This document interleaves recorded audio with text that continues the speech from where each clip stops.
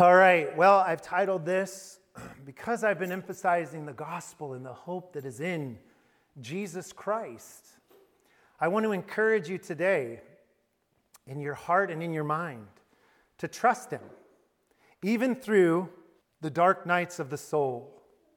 So many Christians who were faithful in Christ had these dark nights of the soul. Martin Luther, the great reformer, had these times in his life till his dying day where he would have to recluse and go through them. And so this is important to understand. And so I wanted to start off with the prophet Jeremiah, who is called the weeping prophet. Many times throughout his writings, you will hear some dark sayings from him.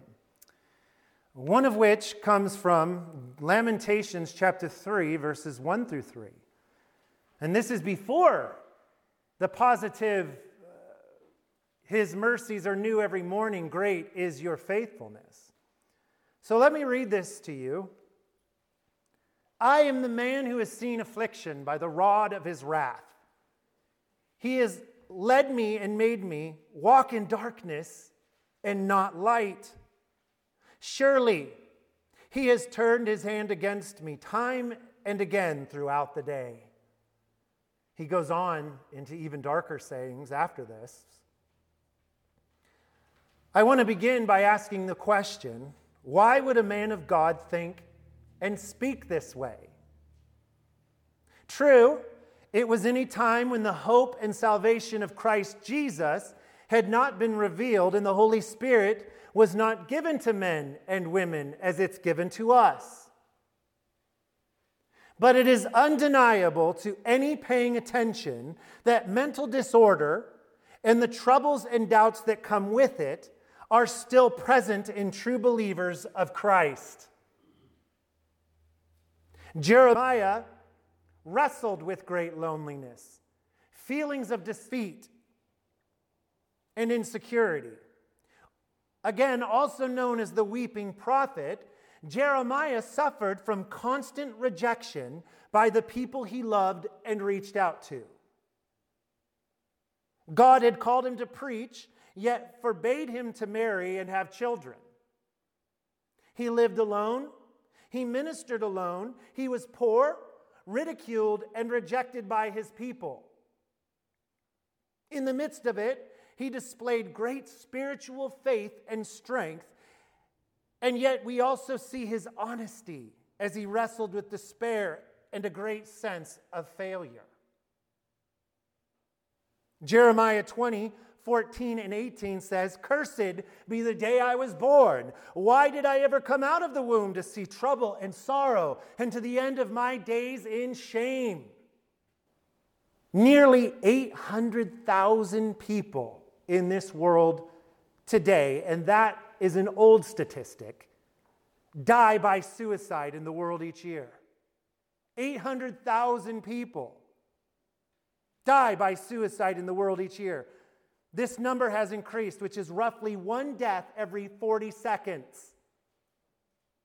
Suicide is the second leading cause of death in the world for those aged 15 through 24. Depression is the leading cause of disability worldwide. Being a follower of Jesus Christ and loving Him does not always remove or cure the wrestlings of the mind in whatever form they take. Anxiety, depression, suicidal thoughts, PTSD, fear, doubt, insecurity, shame, restlessness, etc. But our Lord Jesus Christ does offer us His companionship, and with His companionship, His comfort, through His Holy Spirit that lives in us and can give us strength to not only cultivate and fertilize the ground from which these issues grow from, meaning He can give us the strength to not do those things that are detrimental to us. Even though they are there, He can give us the power through them to overcome them. Romans 8:24 through 25 says this, For we are saved in this hope. But hope that is seen is not hope. For why does one still hope for what he sees? But if we hope for what we do not see, we eagerly wait for it with perseverance. That word perseverance means patience.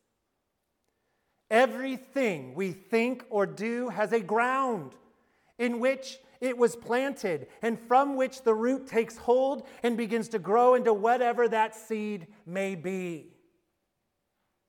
The branches of whatever issues are in our lives are only the offshoots and visible consequences of what the root in that ground is feeding on. From a dark place where God's light is not shining brightly and giving true healthy counsel and comfort. Examples of these branches from that which is rooted in this ground: anger, frustration, distrust, pride, greed, contention, strife, hatred, envy, boasting, obsessive compulsion, depression, anxiety, fear, doubt. To give attention to these negative things in such a way that they feed and drink from that attention can cause an increase in the spread of an invasive state of mind for the believer,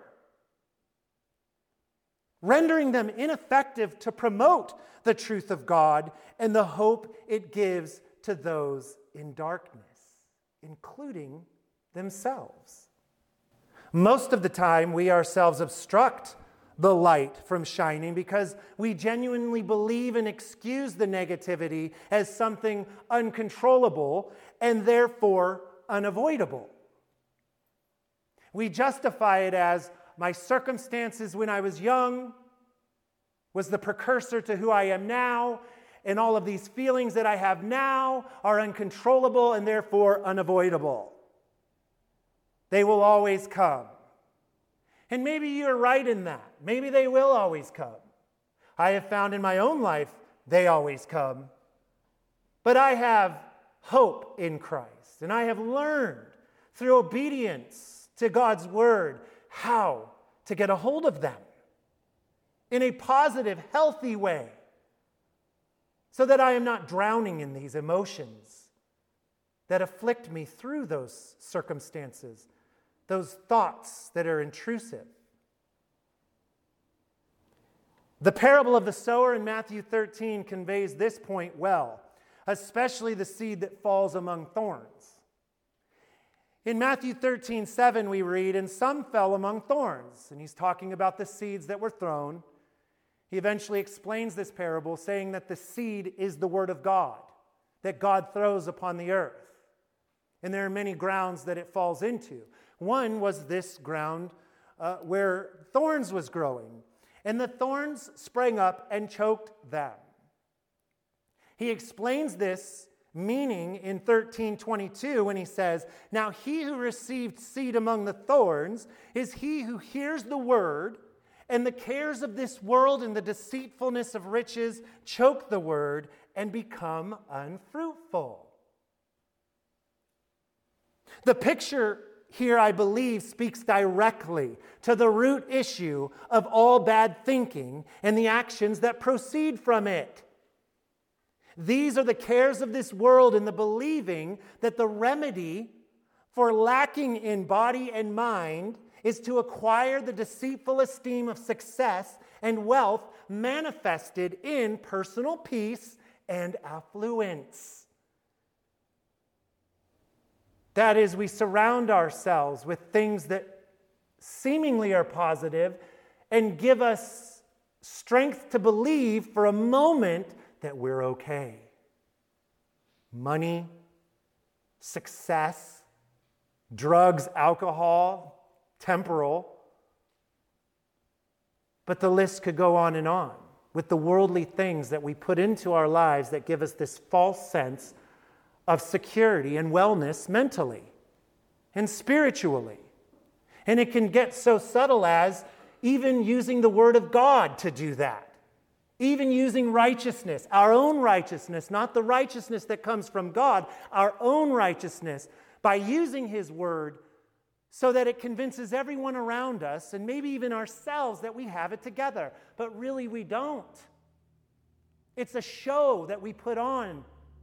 It is a face that we put on, because really, when everything else is taken away from us, we ourselves are in turmoil within, because we have not learned obedience by the things that we suffer like Jesus did. We don't learn how to rely on Him and trust in Him with all of our hearts, not leaning on our own understanding, which comes from here, but in all our ways acknowledging Him and allowing Him, through our obedience to His word, to direct every step that we take. Charles Spurgeon once said, he was the great prince of preachers, "The mind can descend far lower than the body, for in it there are bottomless pits. The flesh can bear only a certain number of wounds and no more, but the soul can bleed in 10,000 ways and die over and over again each hour." We are inside our own minds, and no one else can understand us when we are in the depths of despair and the throes of the deepest darkness of the soul. No one can understand you like God understands you. When you're in these times of darkness, the throes of the deepest darkness of your soul, no one is in your mind to understand who you are and what you're going through. God does. And you have a choice in those times to trust the Lord with all of your heart and not lean on your own understanding, or not trusting the Lord and leaning on your own understanding and outwardly reflecting defensiveness, repulsiveness for anyone who might call anything out in you that might be a deficiency. Even in your own self, understanding your weaknesses and coming to grips with those weaknesses and allowing God entrance to use those weaknesses for His glory, like Paul says. My strength is perfected in weakness.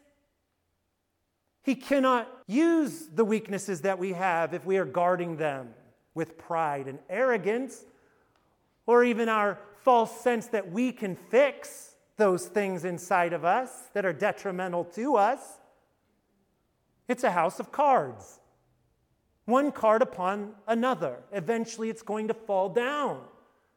But God is building us into a spiritual house. He being the foundation, the rock on which we are built, so that when any storm comes into our life, the wind blowing, the rain beating, we can stand firm upon Him and His truth. Being inside ourselves in these moments make it difficult for us as Christians to see God's light around us when the negative thoughts seem to block it out. Again, this is because we still carry the old man, that is the sinful flesh, with us as we are being renewed day by day in Christ by His daily forgiveness of our sins and the life-giving power of His resurrection. His resurrection life in us. Paul speaks to this point profoundly in Romans 8:18 through 27. Listen closely and watch the highlighted portions of this scripture. "For I consider that the sufferings of this present time are not worthy to be compared with the glory which shall be revealed in us.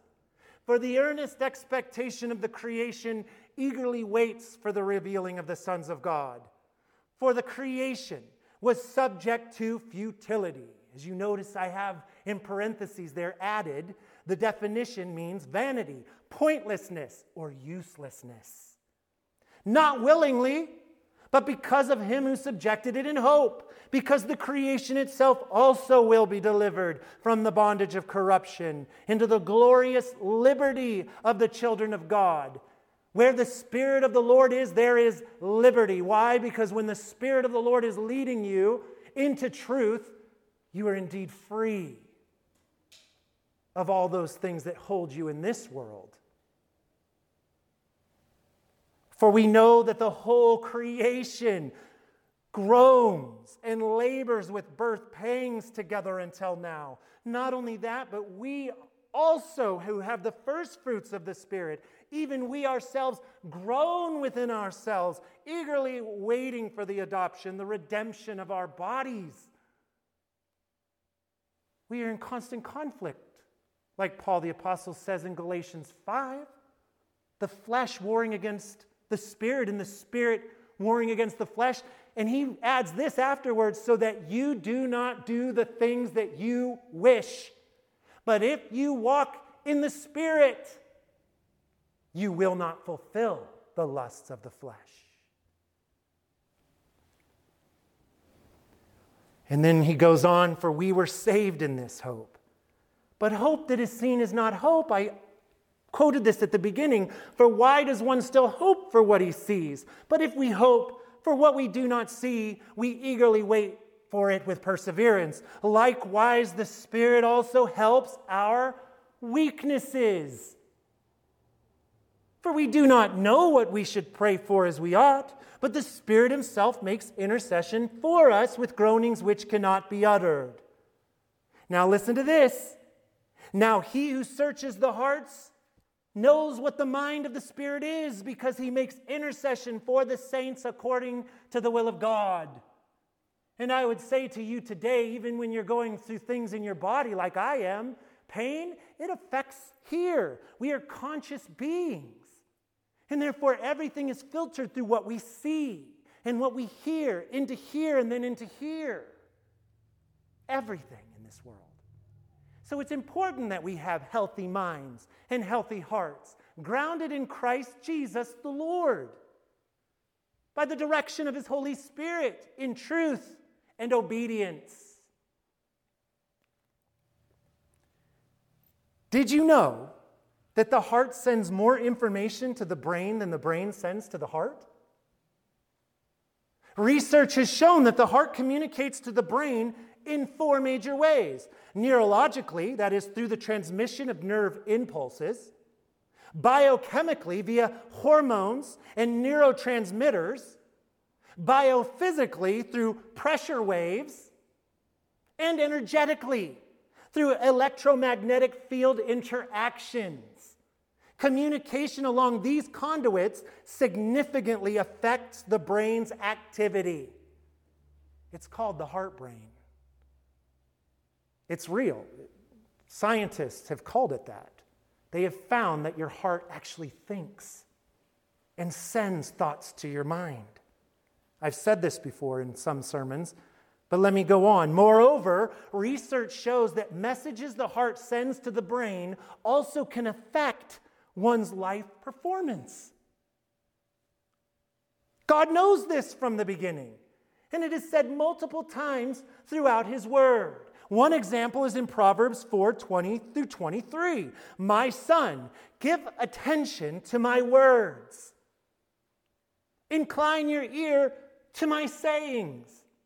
Do not let them depart from your eyes. And we remember Jesus in Matthew, the light of the body is the eye.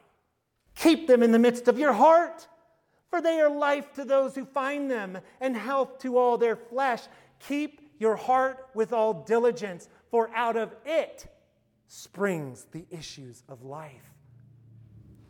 Even back then, God knew the science of the heart, how he made it. That's Psalm 139.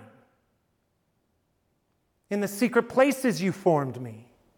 I am fearfully and wonderfully made. Marvelous are your works, and that my soul knows right well. The heart is an incredible vessel with a truly superior intelligence, as positive emotions are ultimately what reinforces our health. In fact, the heart even regulates these emotions using a series of hormones. Of all the cells in the heart, 67% are nerve cells. 67% are nerve cells connected to your brain. It is the only organ that can send information autonomously to the brain based on the organic stimuli it receives. And now listen to this. Our hearts, this is obviously scientific knowledge, worldly knowledge based upon things that are happening in our bodies, but the Lord God created us. He has us in this world. This is important to note because we have the old man still with us, communicating to us all the negative things about us and about the world in which we live. And we also have the new man created in Christ, continuously compelling us on into holiness and righteousness in Him, telling us, bring every thought into captivity so that you might stand worthy of Him who has called you into that truth. And again, it is the only organ that can send information autonomously to the brain. Our hearts are responsible for homeostasis. That word homeostasis means any self-regulating process by which an organism tends to maintain stability while adjusting to conditions that are best for its survival. In other words, the trials of your faith, which are precious to the Lord God, are tried right here and manifest right here. And most of the time, through here. And this is why we need to manage these things. This is why we need to bring the body under subjection to Christ and allow Him entrance to be truly the Lord of our lives. If you confess that Jesus Christ is Lord of your life, it is now time that you live like that is true. Because if you're not, it contradicts the very meaning of the word Lord. So this means that among its many vital functions, it also guarantees our emotional balance. This homeostasis, when we allow God's word in our hearts and those issues of life that proceed forth from it to be the Lord, to be that which guides us at all times by faith. A little more, it does this by inhibiting stress through prioritizing the release of hormones like oxytocin. This makes perfect sense when you think how deeply you feel things in your chest and abdomen. Have you ever been afraid and felt your stomach swirling with those butterflies? Have you ever been angry and you feel it right here? It's because those neurons that are in your heart are functioning in a different way than this. Your emotion comes from here. And therefore, we're affected here. We're affected in the heart. And the Bible talks so specifically about the heart. Jesus Christ wants to change the hearts and minds of those who trust in Him. He wants to abide in us and us to abide in Him. And that is where He takes up residence. That's where His Spirit dwells. That is really the temple that we are in Christ, is the heart that we have in us. The creation. Listen, this makes perfect sense when you think how deeply you feel things in your chest and abdomen when you're sad, irritable, depressed, etc. The creation was subject to futility, that is vanity, emptiness. But in Christ, we are subjected to hope that one day we will be made new in Him, glorified. The root of most mental instability inside a person is, I will posit today, perspective. Perspective. Simple in its concept, but truly complex if you think about it. When you have the wrong perspective, you are prone to the trouble that brings. In other words, if you cannot see over the wall the danger that's coming towards you, you will panic.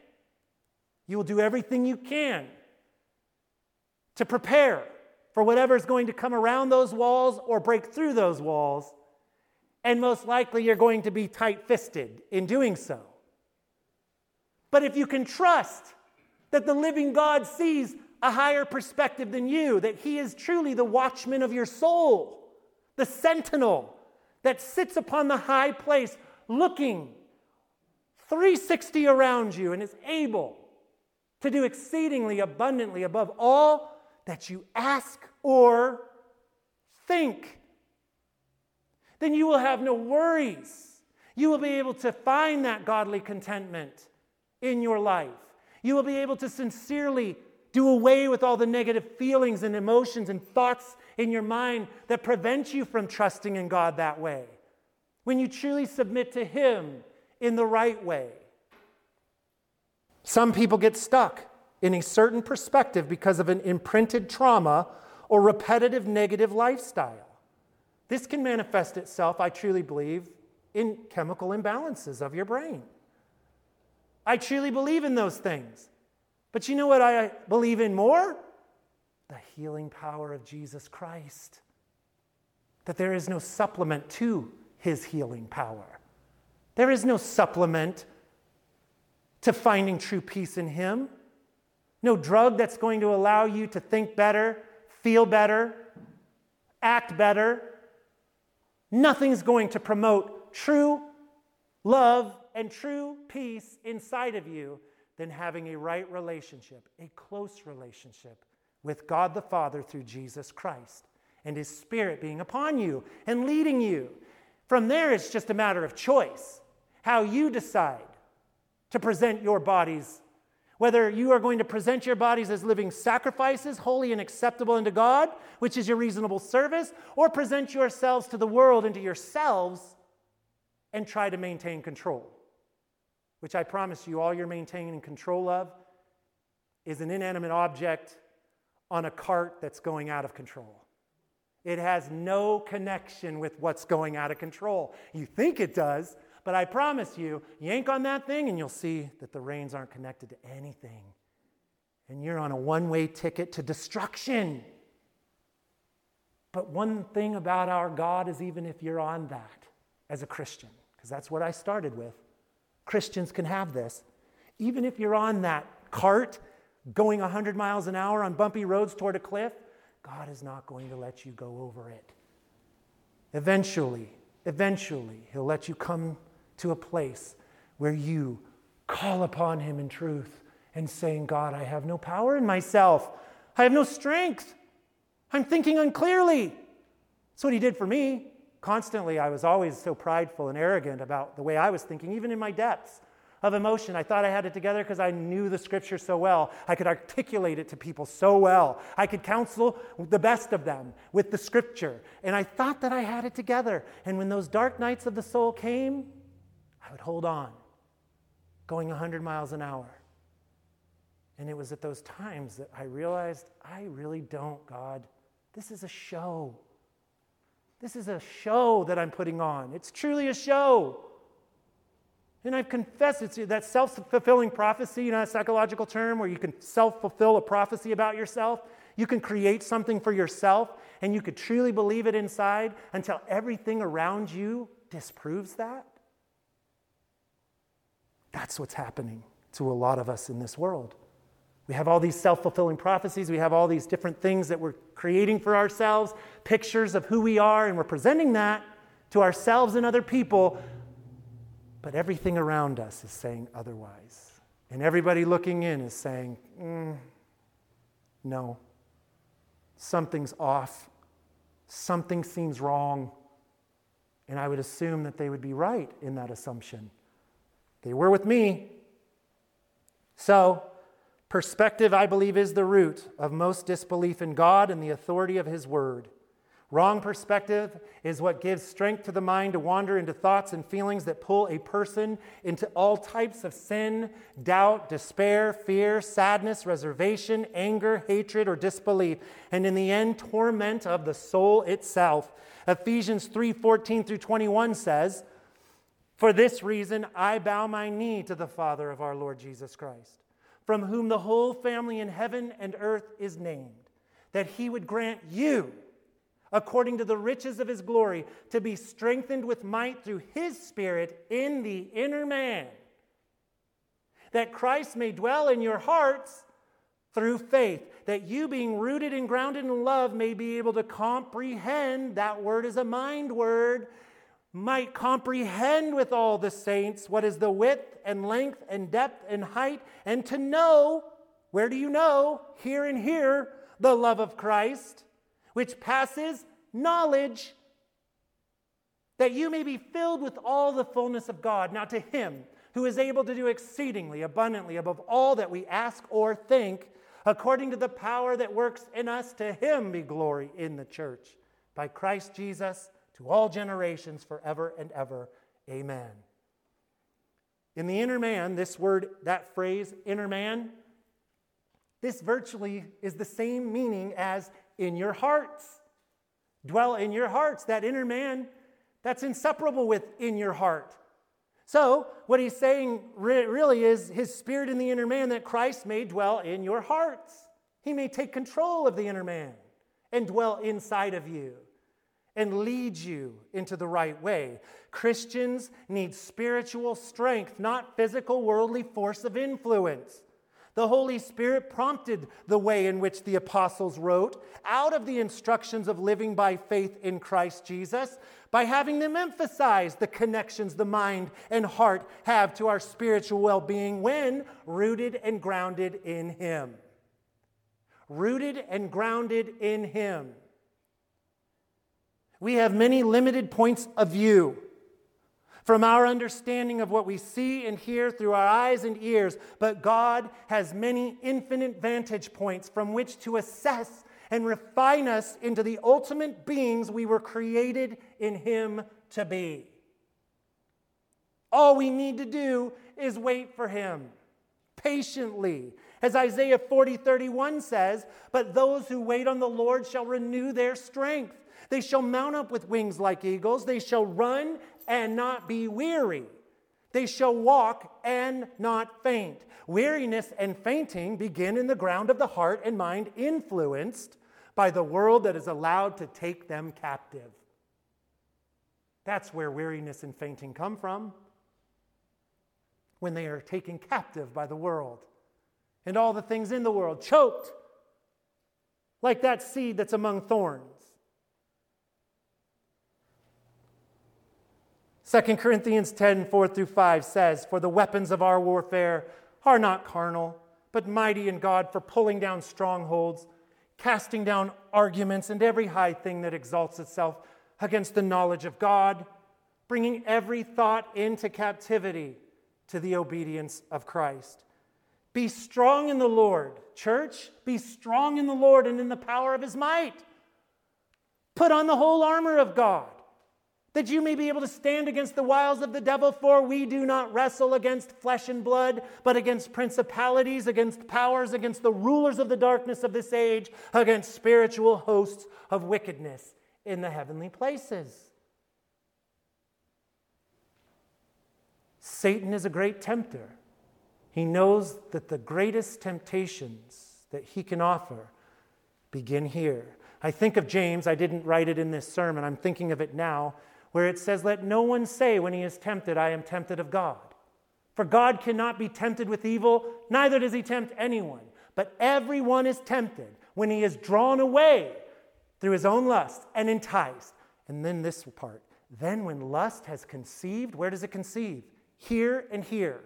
"When lust has conceived, it brings forth sin. And sin, when it is finished, brings forth death." In Romans 12:2, "Do not be conformed to this world, but be transformed by the renewing of your mind, that you may prove what is that good and acceptable and perfect will of God." Be transformed by the renewing of your mind and trust in the living, life-giving power of our resurrected Savior to be able to transform your mind and heart so that you may prove what is that good and acceptable and perfect will before Him who loves you and gave Himself for you. "As many as are led by the Spirit of God, they are the sons of God." That comes from Romans chapter 8:14. "And they who are children have all the power of heaven to overcome the trials of faith in body, mind, and spirit." I leave you with this verse, Colossians 3:14-17. "But above all these things put on love, which is the bond of perfection. And let the peace of God rule in your hearts, to which also you are called in one body, and be thankful. Let the word of Christ dwell in you richly in all wisdom, teaching and admonishing one another in psalms and hymns and spiritual songs, singing with grace in your hearts to the Lord. And whatever you do, in word or deed, do all in the name of the Lord Jesus, giving thanks to God the Father through him. It really comes down to a perspective where we are giving God thanks, we are giving him praise for being who he is and being in control of even our lives when we think everything is uncontrollable, unavoidable, that we truly give him every ounce of who we are. And when we surrender to him in that way, he will hear us and he will acknowledge us in those things. And we will be like David in the Psalms, that he will not allow those things to overtake us, as in Psalm 91. I will deliver him and honor him. With long life, I will show him my salvation. With long life, I will give him everything that he needs. God desires for us to have faith like that. Because if we cannot understand that God desires a healthy mind, a healthy heart in us, then we will not understand the gospel and the hope it brings to the world. And I, for one, want to be hopeful. I don't want to be crying in somebody's lap my whole life. I don't want to be crying spiritually and playing the spiritual violin all the days of my life. You think maybe that that's insensitive, and I know where that would come off insensitive. In no way am I trying to be insensitive when I say that. Because I, for one, have the dark nights of my soul, where I go through those depressions, the anxiety, the fears, the doubts. But there comes a point where God stands us on our feet, like he did with Job, and all the trials that he was going through, and all of the different things he was saying, both negative and positive, about God. Stand on your feet. And he rehearsed for Job all the things that he is in this world and out of it. And so I want to encourage you, as we come before the table of the Lord, to manage these things in your heart with Christ's help, to take an inventory of your life today. Even now, you can change. Even now, you can be transformed by Christ, by the renewing of your mind. And you could be somebody totally different than you were before, because that is what sanctification means. He is sanctifying us, meaning he's changing us day by day into his likeness. So be encouraged today in the Lord Jesus Christ.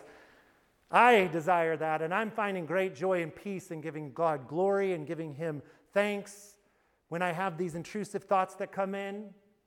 Praise the Lord Jesus Christ. I glorify you, God. I thank you. This is how I do it in my truck. I just start pouring out praises from my lips, and I find that he's right there to comfort me and to see me through it, and then give me boldness for the gospel, to tell other people that he brings into my life that, yes, there's hope in the living Savior. You too can have joy in him.